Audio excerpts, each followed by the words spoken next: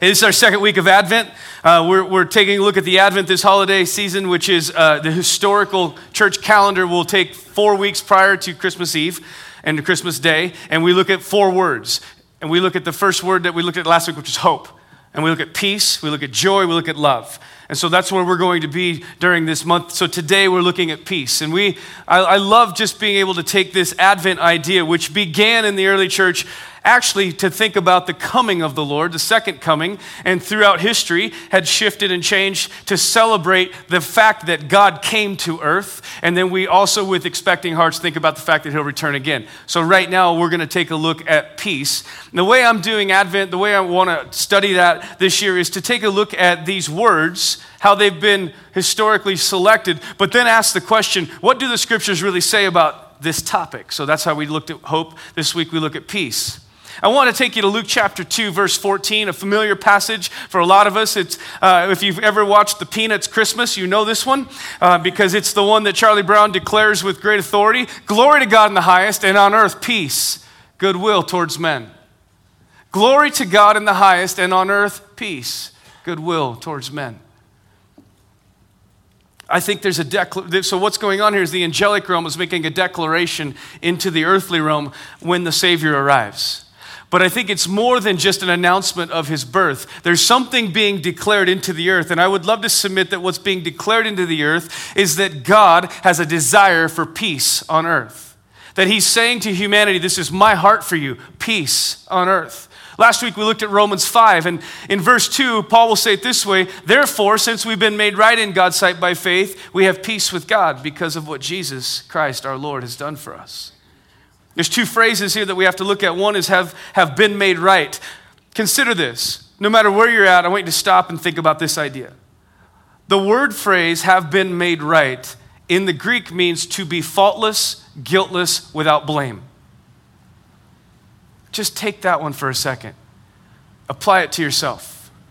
According to Paul, because of what Jesus did, all of us can, with authority, say, I have been made right with God. I am faultless, guiltless, and blameless before God. How many think that's a good word? How many are like, it can't be true, it's too good? That is why it was called the gospel. The word means good news in its origin. Because the statements that were being made were so outlandish. You are now guiltless, faultless, blameless before God. What do I have to do to get that? Nothing. He did. So the second phrase that Paul says here is, because of this fact that we're faultless and guiltless and blameless, we now have peace with God. And this phrase, have peace, it means to hold or be in possession of an ability. It's an interesting word in the Greek. What Paul's saying is we now have the capacity or the ability for peace. This word peace here in the Greek, eirene, is the word. It means to join with, but it joins us with 3 unique things according to the Greek language. It's to join with prosperity, with health, and with oneness. Prosperity here, the definition of it as studied through the scripture, is to have more than enough.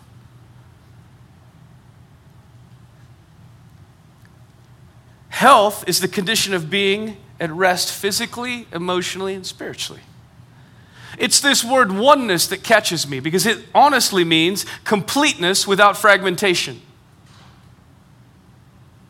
So here's the declaration that God makes to earth. Glory to God in the highest, on earth peace. Here's what I want for you, humanity. This is the King of Glory speaking. What I want for you is prosperity. I want health. I want oneness. That's my heart for you. Jesus goes to the cross, and we just celebrated the bread and the cup. And what he purchases is the ability for us to walk in health, in prosperity, and in oneness. Colossians chapter 3. How many have ever been in a situation where you were around somebody, or maybe it was you had to make a life decision? Just so you know, I know my Bible. It's actually verse 15. I just wrote it wrong. Sorry. You've been around somebody, and they're like, I'm just waiting to get peace to make this decision. Just looking for peace. How many have ever been around somebody like that? How many have been around somebody who's making an incredibly dumb decision, and you want to question it, but they're like, I just have peace. You're like, it's so hard to argue the God card, even though I think you're an idiot. So we look at this verse in Colossians 3, and it says, let the peace that comes from Jesus rule your hearts. This word rule is to be a governor or an umpire.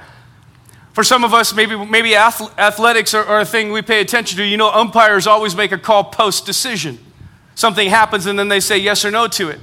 If you think about maybe this time period, somewhere around these first 200 or 300 years in Rome, we would see pictures of events, whether it was an arena event or whether it's an athletic event. There would always be someone who would be watching over it. And Hollywood does it super dramatic, where they'll step out in drama and they hold their hand up, and if it's like this, they live. If it's like this, they don't. I don't know that Paul's speaking about that specifically, but he's clearly using a word that means to rule in favor or rule against. So he says, let the peace that comes from Jesus give you the yes or the no. The interesting thing is the Greek doesn't actually contain the word let. That's an English addition. If we look at what the Greek really says, it will say it this way: peace now governs your heart.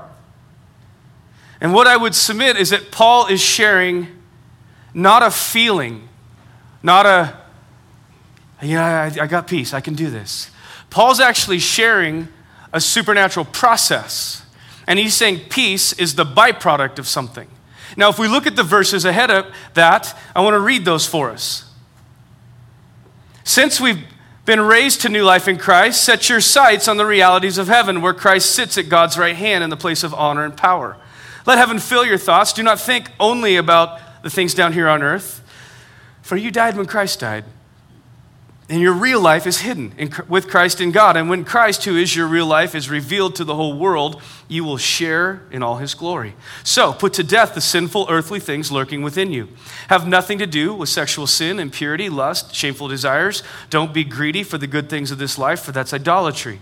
God's terrible anger will come upon those who do such things. You used to do them when your life was still part of this world, but now it's time to get rid of anger, rage, malicious behavior, slander, dirty language. Don't lie to each other, for you have stripped off your old evil nature and all its wicked deeds. And in its place, you have clothed yourself with a brand new nature that is continually being renewed as you learn more and more about Christ, who created this new nature within you. So in this new life, it doesn't matter whether you're a Jew or a Gentile, circumcised, uncircumcised, barbaric, uncivilized, slave, free. Christ is all that matters. And he lives in all of us. Since God chose you to be the holy people whom he loves, you must clothe yourself with tender-hearted mercy, kindness, humility, gentleness, patience. You must make allowances for each other's faults and forgive the person who offends you. Remember, the Lord forgave you, so you must forgive others. And the most important piece of clothing you must wear is love, for love is what binds us all together in perfect harmony. Let's pray. Holy Spirit, as we take a look at this concept of peace, and we take a look at what the scriptures say, we ask for you to open the eyes of our hearts to understand, to learn, to know, not just to hear, but to be able to put into practice what your word says, to be able to make the adjustments that have to be made in our lives, to walk out the scriptures, to be a people that don't just love the scriptures, but to be a people that uphold the scriptures and live them out. We honor you, we bless you in Jesus' name. Amen. So Paul says, since you've been raised to new life with Christ, set your sights on the realities of heaven, where Christ sits at God's right hand in this place of honor and power. This phrase, set your sights here, the root word means to fix your mental attention. It's the idea of being intentional about what you're going to focus on. All too often, we would let things grab our attention, and that Paul's statement is, don't let things grab your attention. I want you to choose where your attention goes. On the realities of heaven, the root word is anti, and it literally means not of this world. So he says, I want you to get your mind off of this stuff, and I want you to be intentional about putting your mind on heaven. Where Christ sits in power is an interesting phrase, because what it tells us, it's not just ignoring what's going on around us and pretending it doesn't exist. It's actually getting our eyes fixed on Jesus. And in it is hardwired a connection. So the first movement that Paul will say here in Colossians is, I want you to set your mind right, and I want you to get connected and focused on Jesus. For you died when Christ died, and your real life is hidden with Christ in God.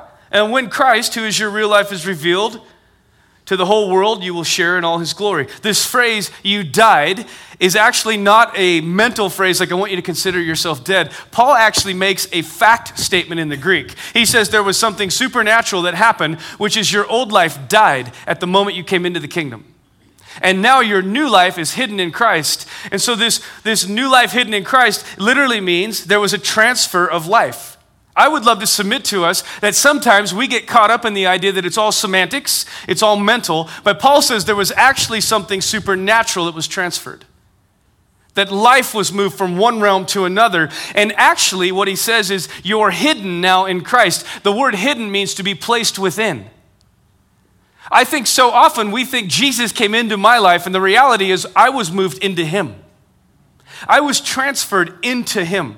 If we study Paul and his teachings in other places in Corinthians, he'll talk about sin, and he'll say, don't you get it? When you step into sin, you step into immorality, you're actually joining that to Jesus. Why? Because you're hidden in Jesus, and supernaturally, you've been transferred out of this world into the King of Glory. You live inside of him, and so don't bring that stuff into him.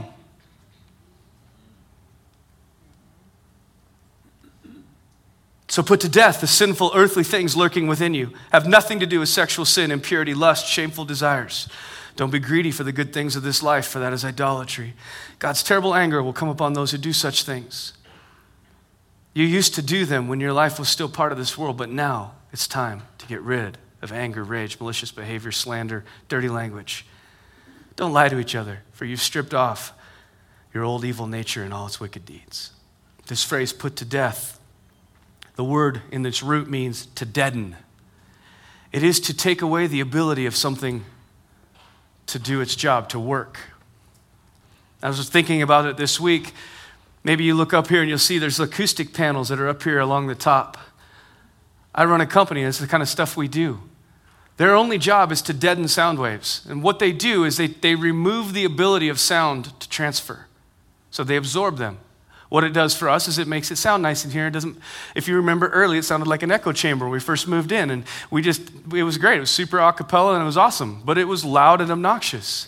This is the idea that Paul is giving here, is that we need to be willing to put whatever things in place that it takes to remove from our sin nature its ability to function. Put it to death. I'd love to say it this way. If I know a part of me is dead, then I know no matter what appetite it has and no matter what it says, I'm not going to give it room to function because it's dead. And dead people don't eat.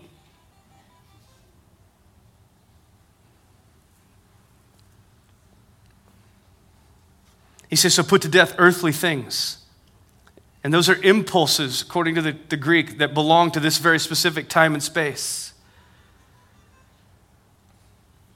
Paul just says, kill them, ignore them. One of the quotes that I've lived my life on came from a Bible college professor I had at Christ for the Nations. And he said, just because you feel it doesn't make it truth. And Paul's statement here is, you might feel like you need to follow that thing. You might feel the urge, feel the impulse, feel the appetite, but that does not mean you have to follow it. In fact, you have been given the authority and the opportunity and the privilege because of Christ and your faith in him to put it to death and say no. He said you used to do them, and it's an interesting word phrase here because it actually paints a picture of pre-Jesus. So Paul's saying, look, when you didn't know him, I get it. That was hardwired into you. You really had nothing in you that gave you the ability to say no because all you had was a sin nature. But you came to Christ. There was a supernatural transfer. You actually now have the ability fully to say no. This word get rid of means to lay them aside. What it tells me is it's a choice. It tells me that putting these things to death is a choice that we've been given to make. It's a power that's been put in our hands to exercise. How many grew up, I grew up Pentecostal. I'll just use me for an example. So somehow, as early Pentecostal life, I learned how to say the devil made me do it. Because I understood when I said that to my mom, she would be like, yeah, I get it. And she would leave me alone. I would love for once and for all time to say this. No, he didn't. Greater is he who is in you than he who's in the world. And so because of Christ and our faith in him, we can now choose to lay these things aside. So Paul moves into a more positive place and says, in its place, you've clothed yourself with a brand new nature that is continually being renewed as you learn more and more about Christ, who created this new nature within you. In this new life, it doesn't matter if you're a Jew or a Gentile, circumcised, uncircumcised, barbaric, uncivilized, slave or free. Christ is all that matters. And he lives in all of us. Since God chose you to be the holy people whom he loves, you must clothe yourselves with tender-hearted mercy, kindness, humility, gentleness, patience. You must make allowances for each other's faults and forgive the person who offends you. Remember, the Lord forgave you. So you must forgive others. The most important piece of clothing you must wear is love, for love is what binds us all together in perfect harmony. This phrase is continually being renewed as you learn from him. The clear idea is direct education in the Greek. So if I look at this phrase that Paul says, in its place, you've clothed yourself with a brand new nature that is continually being renewed as you learn more and more about Christ. The idea is precise and correct contact or direct education. What does that sound like? It sounds like hardwired into this equation is the expectation that I am spending time at his feet learning from him. That's no longer a choice for good believers or better believers or the crazy ones or the intercessors or the radicals. It's actually just a natural occurrence in a believer's life. And that when I sit with him, there's a continual renewing that happens, which means the more time I spend with him, the more the transfer of kingdom happens. The more heaven invades earth, if we could put it that way. What that also tells me is the less time I spend with him, the less transfer is happening. And that Jesus always expected that I would spend time with him to recharge the battery, so to speak. And so some of us walk around feeling incredibly depleted spiritually, and the answer is super simple. Make it a priority and get some time with Jesus. I don't know what to do there. I don't care. Show up and go, I have nothing to say, I just want to be with you. It's still better than nothing. Because time with him, encounter with him, brings renewal on the inside. He says, you must clothe yourself. Now, how many of you went to the closet this morning and stood in front of the closet and pulled a Tony Stark and went like this and everything just jumped on you? For those of you who don't know who Tony Stark is, it's 2019 almost. Figure it out. No, the clothes don't jump on you. You've got to select them, and then you have to do something. You have to actually put an arm in and put them around and button them up. This is the word that Paul uses here. To put on is a choice or an action. It's a discipline. And what does he say to put on? Tender mercy, kindness, humility, gentleness, patience, forgiveness of offense, grace for mistakes, love. And then, catch this, at the end of all of this, then he says, peace now governs your heart. You see, this supernatural peace, this eirene, this prosperity, this health, this oneness that we're called to walk in is not some feeling we get by making decisions or something we wait for. It's actually the byproduct of living out the kingdom. It's the byproduct of being willing to live in purity, to live in holiness, to live in tenderness, to live in love, and when we do the things prescribed here, the result in our lives is peace. And I would submit to us that this is God's heart. Glory to God in the highest and on earth peace. Always in that was hardwired in God's mind. I'm going to show them how to live into peace. I'm going to show them the lives and the lifestyle to live that will bring peace.